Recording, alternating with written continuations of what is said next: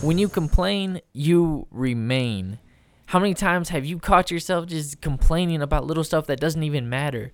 Like you just every little thing is an issue. You just keep going on and complaining. All you're doing is talking about the problems. But what I want to encourage you today is to talk about the solutions. Find a solution to the problem. You never ever just bring a problem to the table, but you always want to bring the issue, the area of improvement, and then you want to bring the solution right behind it. You want to find a way to solve the problems. That's going to cause a huge change in your life. It's going to put you in good terms with your bosses, within your company, whatever it is. It's just going to keep pushing you forward. And, when you complain, you remain. You're staying in the same spot, or you're moving backwards, worst case scenario.